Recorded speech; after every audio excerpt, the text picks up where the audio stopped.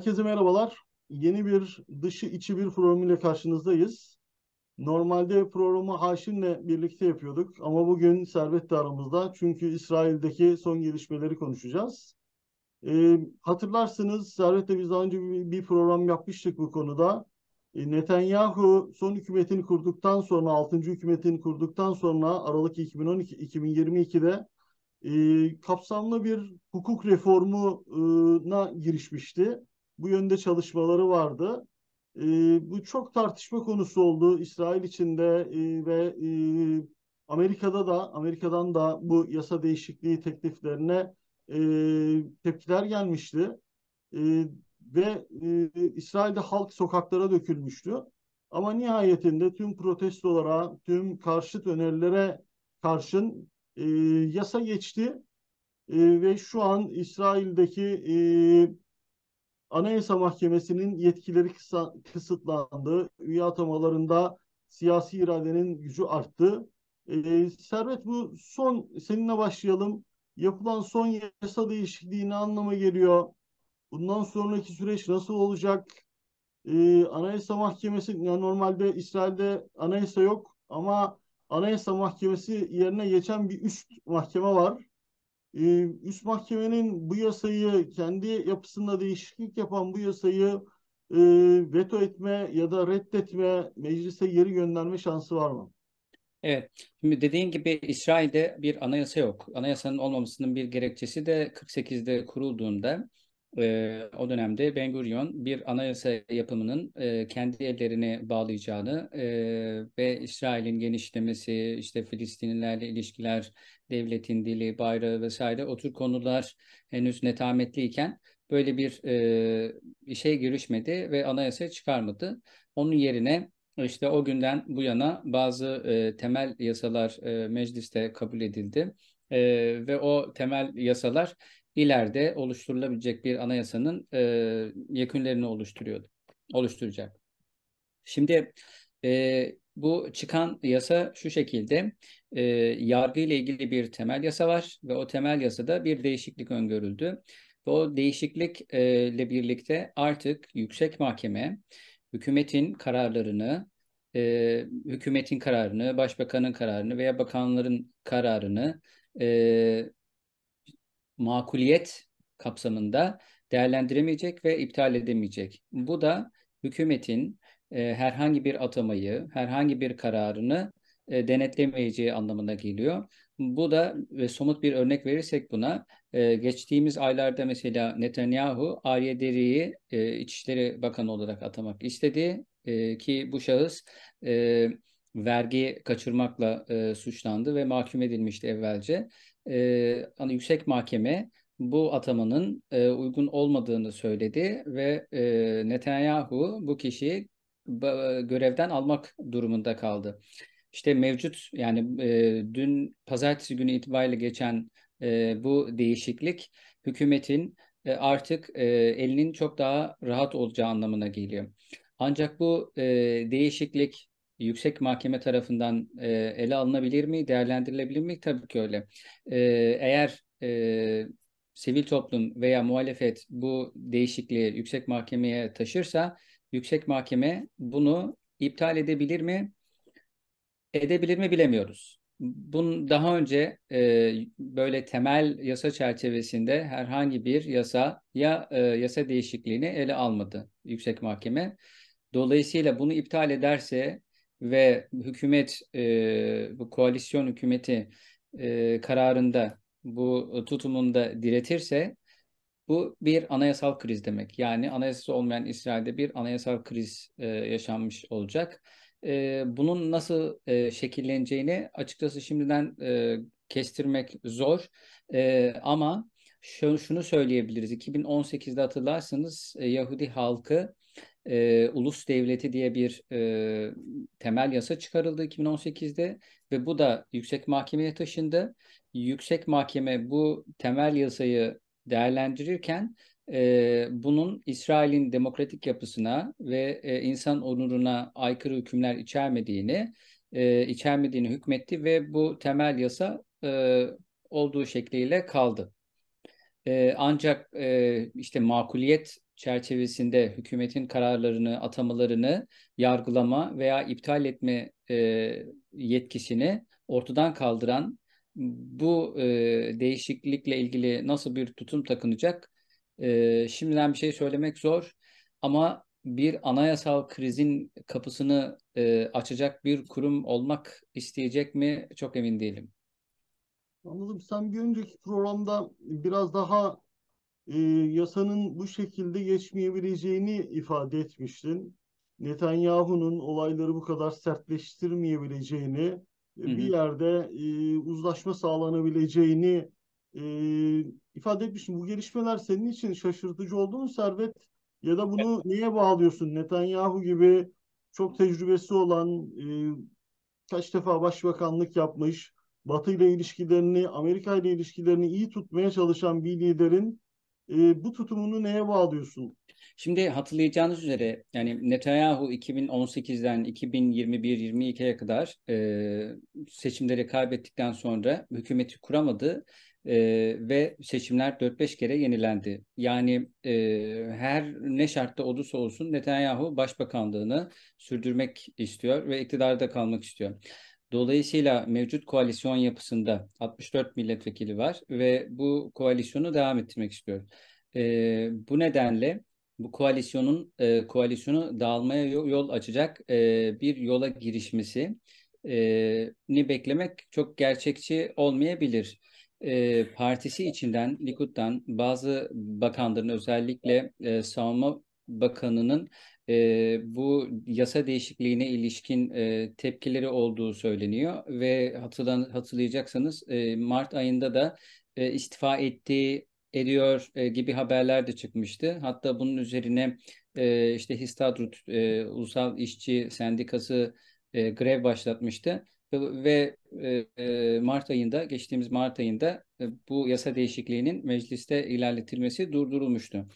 E, Ancak işte koalisyon hükümeti devam etti ve geldiğimiz noktada koalisyon dağılmadan bu yargı reformu dediniz başta ama yani yargı darbesi olarak niteleyenler de var hani bakış açısına göre.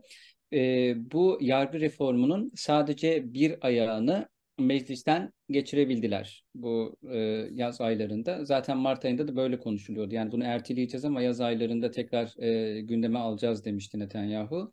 Dediğini de yaptı. Şimdi bu yargı reformu darbesi içerisinde 5-6 madde var. Bunlardan birisi işte yüksek mahkemenin makuliyet temelinde hükümetin, bakanların kararlarını, atamaları iptal etme yetkisi. Şimdi bu artık ortadan kalkmış oldu. Diğerleri de işte hakimlerin, yargıçların, yüksek yargıçların dahil atamasının düzenlenmesi. Yargı paketinin içinde iptal edilen kısım makuliyet temelinde hükümetin veya bakanların kararlarının veya atamalarının iptal etme yetkisi. Hükümet bu değişiklikle bunu iptal etmiş oldu.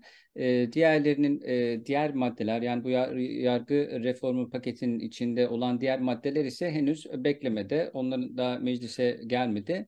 Onlar da işte hakimlerin atamasını sağlayan bir komisyon ve bu komisyonun yapısını değiştirme. Bu komisyonda halihazırda işte Yüksek Mahkeme üyeleri var, Adalet Bakanı var vesaire. Bunların yekününün yani bu komisyonun işte daha çok sola yakın olduğu ve hükümetle ters düştüğü şeklinde görüşler var ve bunun yapısını değiştirerek hükümet bir nevi kendine yakın hakimleri atamak istiyor.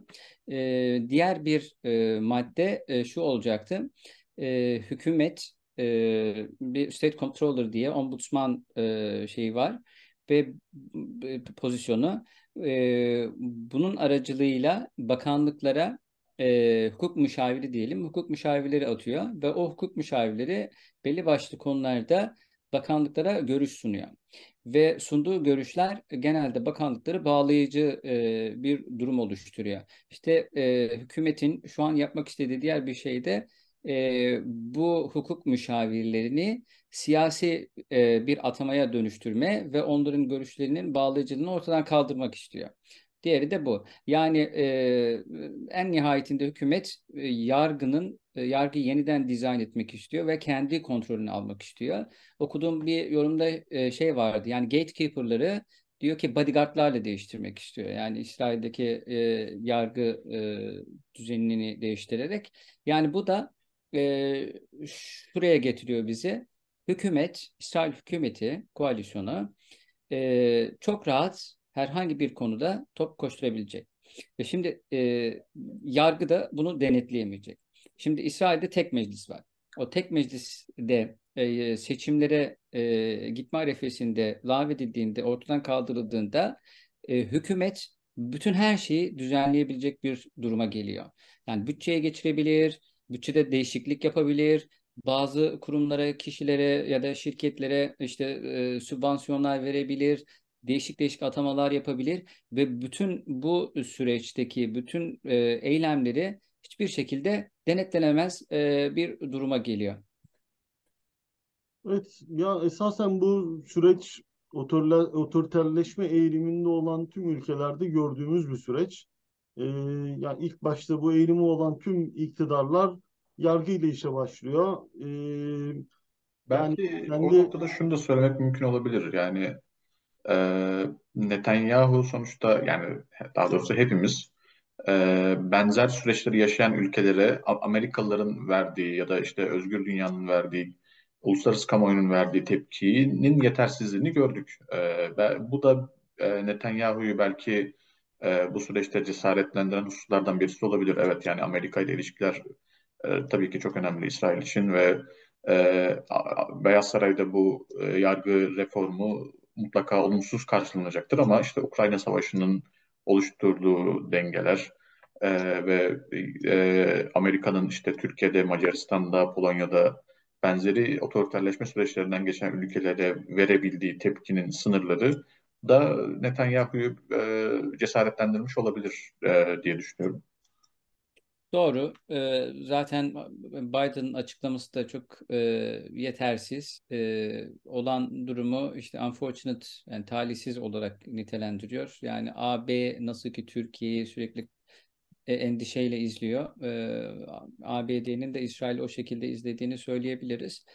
Yalnız yani İsrail'deki bu yasa değişiklikleri vesaire toplumun hani büyük çoğunluğunun da isteği esasında. Yani şimdi sokaklara çıkanlar, işte protesto gösterileri düzenleyenler vesaire, bunlar görünür bir kesim, seküler bir kesim ve protesto geleneği yüksek bir kesim. Ben hatırladım, yani kendi bildiğim bile İsrail'de işte hayat pahalı olsun yani herhangi bir konuda sürekli Tel Aviv'de protestolar olur ve çok yaygın protestolar olur. Onların görünürlüğü işte halkın geri kalan kısmının da bu tür değişiklikleri istemediği anlamına gelmiyor. Yani işte 64 milletvekili firesiz bir şekilde, yani işte büyük koalisyonun bütün üyeleri bu değişikliği destekleyen bir oy kullandı. Yani diğerleri meclis boykot etti ama hepsi ne denir, yasanın geçmesi için destek verdi. Dolayısıyla hani Biden'ın, ABD'nin hani bu duruma baktığında İsrail'in hani halkının büyük çoğunluğunu karşısına alma pahasına Netanyahu'yu eleştirici, bu tür adımlardan vazgeçirici somut adımlar atması da e, işte çok gerçekçi olamıyor. e, ben soruma dönecek olursam bütün otoriterleşen rejimlerde bunu görüyoruz biz. Yani yargının yetkilerini kırpma, hükümet kanadının yetkilerini artırıcı, denge ve balans, kontrol ve denge mekanizmalarının bozulması neredeyse tüm otoriterleşen ülkelerde yaşanan bir süreç. Yuval Hariri, ünlü İsrailli tarihçi, 2 gün önce Financial Times'taki yazısında iktidarı oluşturan Netanyahu'nun koalisyon ortaklarının zihin yapısına dair de şu cümleleri kuruyor. Yani e, demokrasinin sadece sandıktan ibaret olduğu, çoğunluk demokrasinin geçerli olduğu, dolayısıyla iktidara gelenlerin her türlü herhangi bir kısıtlama olmaksızın ya da insan hakları kaygısı olmaksızın herhangi bir değişikliği yapabileceğini düşündüğünü söylüyor. Bunu biz esasen Türkiye'de de gördük. İşte bir zaman halkın iradesi altında halk bunu istiyor, oy aldık dolayısıyla yaparız. Bu kavramlar bunlar bize çok tanıdık geliyor esasen. Daha doğrusu otoriterleşen tüm ülkelerde tanıdık gelecektir. Dolayısıyla sonuç olarak Servet, sana son soru olarak yani İsrail'de Türkiye, Macaristan, Polonya, Rusya gibi otoriterleşen ülkeler sınıfına katılacak mı? Yoksa Netanyahu bu yaptığı değişikliği e, yeterli mi görecek? Çünkü bu şeyi de hatırlatıyor bana. Zamanında AK Parti hükümeti Erdoğan Danıştay'ı yerindelik denetimi yaptığı için çok eleştiriyordu. Bu da herhalde makuliyet üzerinden bir şey var. Ama Erdoğan orada kalmamıştı. Yerindelikle başlayıp çok daha ileriye gitmişti. Netanyahu sadece bunu yapmakla yetinecek mi, yoksa çok daha otoriterleşen bir İsrail mi göreceğiz? Evet, yani bu neden yargı reformun ilk adımını atarak başladı ve diğer adımları da gelecektir. Büyük ihtimalle bunun gerisi de gelecektir. Çünkü hani sokaktaki protestoları, işte iktidardan gelen muhalefetten gelen, entelijansiyadan gelen tepkilere hiç değer vermedi Netanyahu. Ve maddeyi, yani o değişiklik maddesini olduğu gibi geçirdi. Diğer değişiklik önerileri de büyük ihtimalle önümüzdeki dönemde meclise gelir ve kabul edilmeleri de büyük bir ihtimal. Çünkü daha bir sonraki seçimlere çok var. Yani bazı yorumlarda işte Likud'un, Netanyahu'nun partisinin oylarının düştüğünü vesaire söylüyor ama bu maddeleri meclisten geçirmek için yeterince vakti var. Şimdi ancak bütün bu maddeler geçse bile yani hükümetin eli daha güçlense ve işte herhangi bir kısıtlamaya, işte denetim mekanizmasını zayıflatsa bile ben işte Türkiye'deki bir otoriterleşmeyi İsrail'de beklemiyorum. E, Yani nedenleri bununla uzun uzun konuşabiliriz ama bence Türkiye'deki otoriterleşmenin bu noktaya gelmesinin temel sebebi işte cemaat gibi bir yapıyla mücadele. Ve işte devletin içinde bu kadar yaygın, işte toplumun içinde bu kadar yaygın olan bir işte cemaatle mücadele için yargı, devlet kurumları vesaire e, kuralların, kanunların çok çok dışına çıkıldı. Ve hani bütün kurumlar, kanunlar vesaire işte anayasa alt üst edildiği için tekrar eski haline dönmesi çok kolay olmuyor.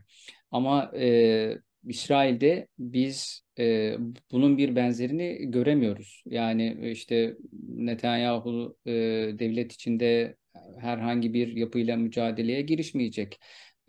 Belli başlı atamalar yapacaklar. İşte ne bileyim yüksek yargıya seçilecek üyeler belirlenecek ve işte o komisyonun yapısı oynandığında yerine başka üyeler atanacak vesaire.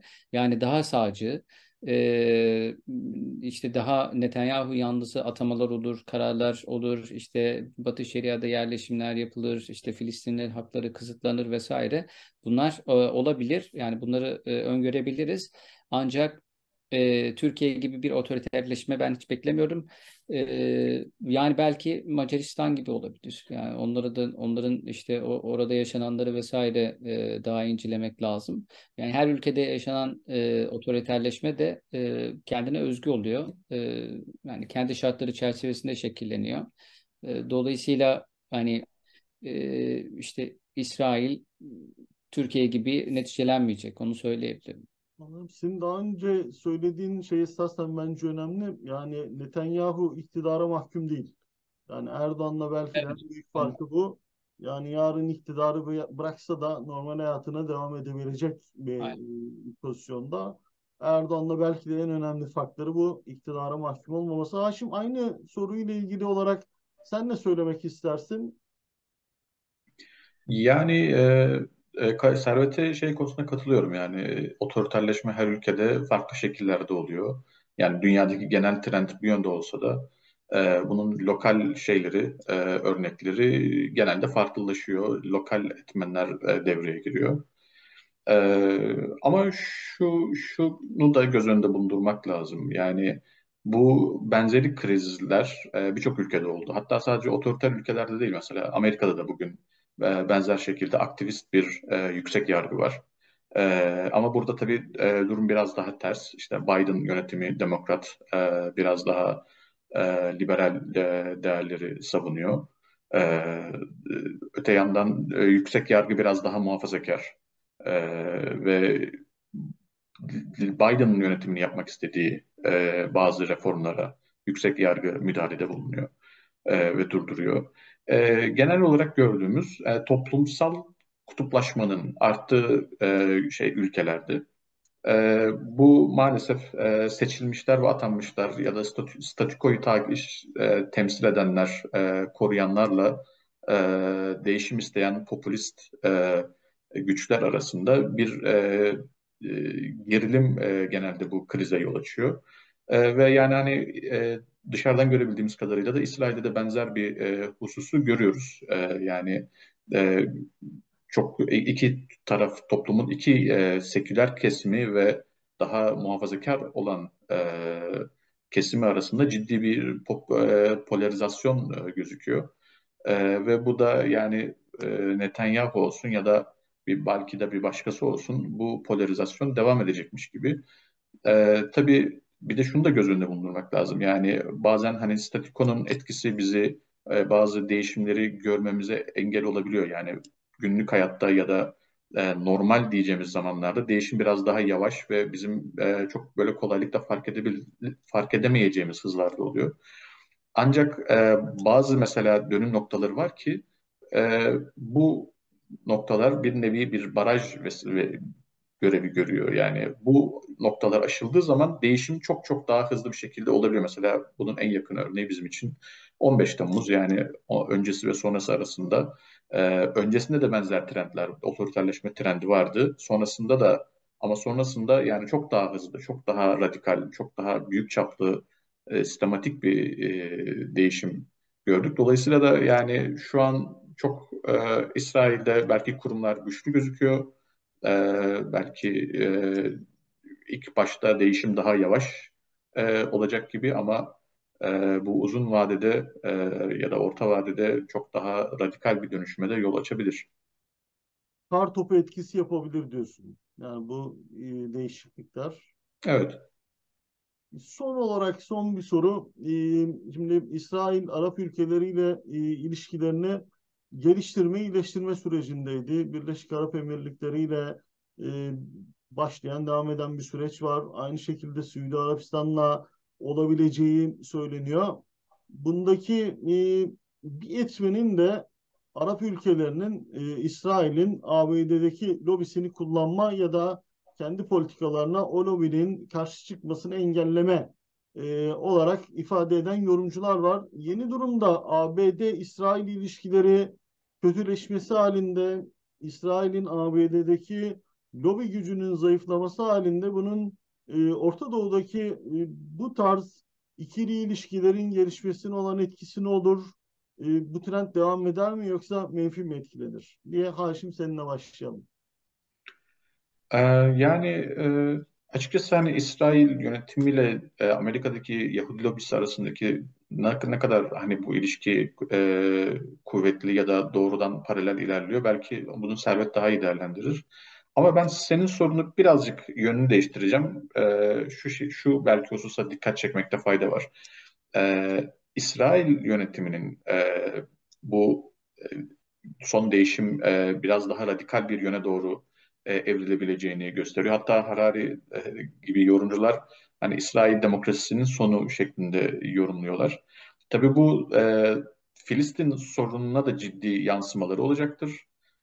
İşte yerleşimler konusunda, Filistinlilerin hakları konusunda, işte ne bileyim bir takım insan hakları ihlalleri konusunda e, daha dramatik olaylara, sahnelere, müdahalelere yol açabilir. Bu da tabii Orta Doğu'da açıkçası kimsenin çok belki ya işte radikalleşmeden beslenen, kutuplaşmadan beslenen kesimler dışında kimsenin çok istemeyeceği şeyler. Çünkü bu bir nevi hem Orta Doğu'daki bu barışı, işte Birleşik Arap Emirlikleri ile ya da diğer Arap ülkeleri olan normalleşmeyi, hatta belki Türkiye-İsrail ilişkilerini bile ciddi anlamda etkileyebilir.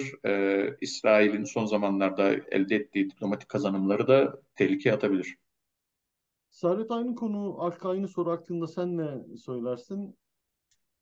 Şimdi 2018'de bu Yahudi Halk Ulus Devleti temel yasası geçince işte İsrail'in Yahudi halkının devleti olduğu vesaire ifade ediliyor şeyde, temel yasada.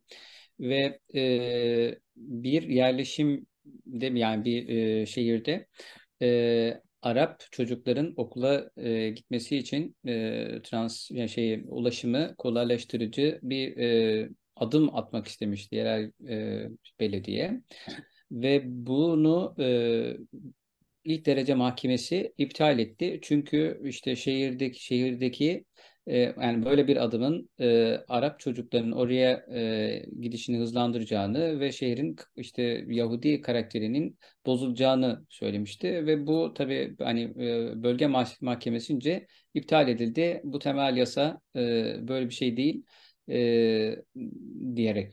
Şimdi yani ben geçen değişikliklere rağmen bunun sahadaki yansımasının ne kadar hızlı olacağını ben bilemiyorum. Yani tahmin etmek şimdiden zor. Ama yani işte oturmuş bir demokrasi diyebiliriz İsrail için, ve yani kurumları da Türkiye'ye nazaran çok daha güçlü. Yani yerleşmiş, ve yıllar içinde de takip edilmiş, güçlenmiş kurumlar. E, işin bir yanı bu. İkinci yanı, şimdi ABD lobisini konuşuyoruz. Bu ABD lobisinin İsrail'e olan işte etkisi, İsrail'i nasıl dönüştürdüğü, değiştirdiği vesaire biraz tartışmalı. Yani İsrail gelinen noktada bugün itibariyle, yani 50 yıl önceki İsrail değil, ve hani ekonomisi canlı, hani işte ne denir, savunma sanayisi canlı vesaire. Yani ABD'den destek görüyor. ABD işte ekonomisiyle, kurumlarıyla vesaire iç içe projeler geliştiriyor, ama yani tek başına kaldığında bile çok güçlü bir ülke. Dolayısıyla eskiden olduğu gibi İsrail'i tamamen yönlendirici, işte düzenleyici vesaire bir rol oynayamıyor. Yani ne İsrail lobisi, ne ya ABD'deki Yahudi lobisi, ne de ABD ülkesinin kendisi. Hatta geçenlerde bir ne denir, karar geçmişti ABD Kongresi'nden. İsrail apartheid üyesi, apartheid rejimi değildir, ve 3-4 kongre üyesi dışında diğerlerinin hepsi böyle bir karara destek vermişti. Yani sağlam ilişkiler mevcut. İsrail demokrasi gerçekten ciddi anlamda sarsılmadığı sürece iki hükümet arasında bu ilişkiler devam edecek. İşin bir yanı bu. İkinci yanı, hani Netanyahu ne kadar daha görevde kalabilir? O da ayrı bir tartışma konusu. Çünkü yani Erdoğan gibi değil. Yani şu an gördüğümüz itibariyle Erdoğan sürekli seçimleri kazanıyor, ama Netanyahu da geçen yıllarda seçimleri kaybetti ve 4-5 kez seçimler yenilenmek zorunda kaldı. Ve birkaç sene sonra seçimler yenilendiğinde Netanyahu tekrardan gidebilir. Yani olan hani gidişata göre.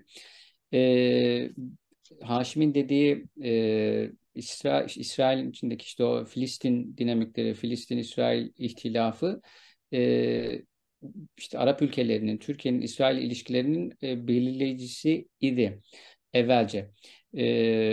Ama bugün itibariyle bunun aynı şekilde devam ettiğini söylemek çok zor. Yani Filistin hakkında herhangi bir ciddi olumlu bir gelişme olmadan İsrail, Bahreyn'le, Birleşik Arap Emirlikleri'yle işte İbrahim Anlaşmaları imzaladı, ilişkileri düzeltti, büyükelçileri adadı vesaire. Ve büyük ihtimalle Suudi Arabistan işi ardından alarak bu kervana katılacak birkaç sene içinde.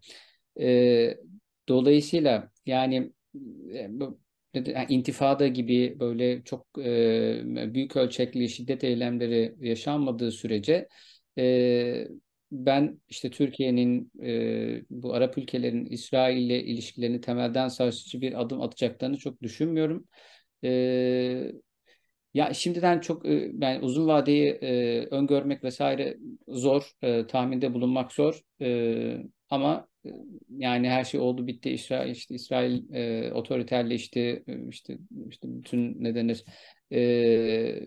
dinamikler temelden sarsılıyor vesaire demek zor bence şimdi. Anladım. Benim sorularım bitti. Bilmiyorum, eklemek istediğiniz son olarak bir şey var mı Haşim? Teşekkür ediyorum. Servet? Ben de teşekkür ediyorum. Servet'e değerli katkıları için çok teşekkür ediyoruz. Programa tekrar misafir analizci olarak bekliyoruz kendisini. Sizleri de izlediğiniz için çok teşekkürler. YouTube'da likelamayı, programı izlemeyi lütfen unutmayın. Başka bir programda görüşmek üzere. Herkese iyi akşamlar.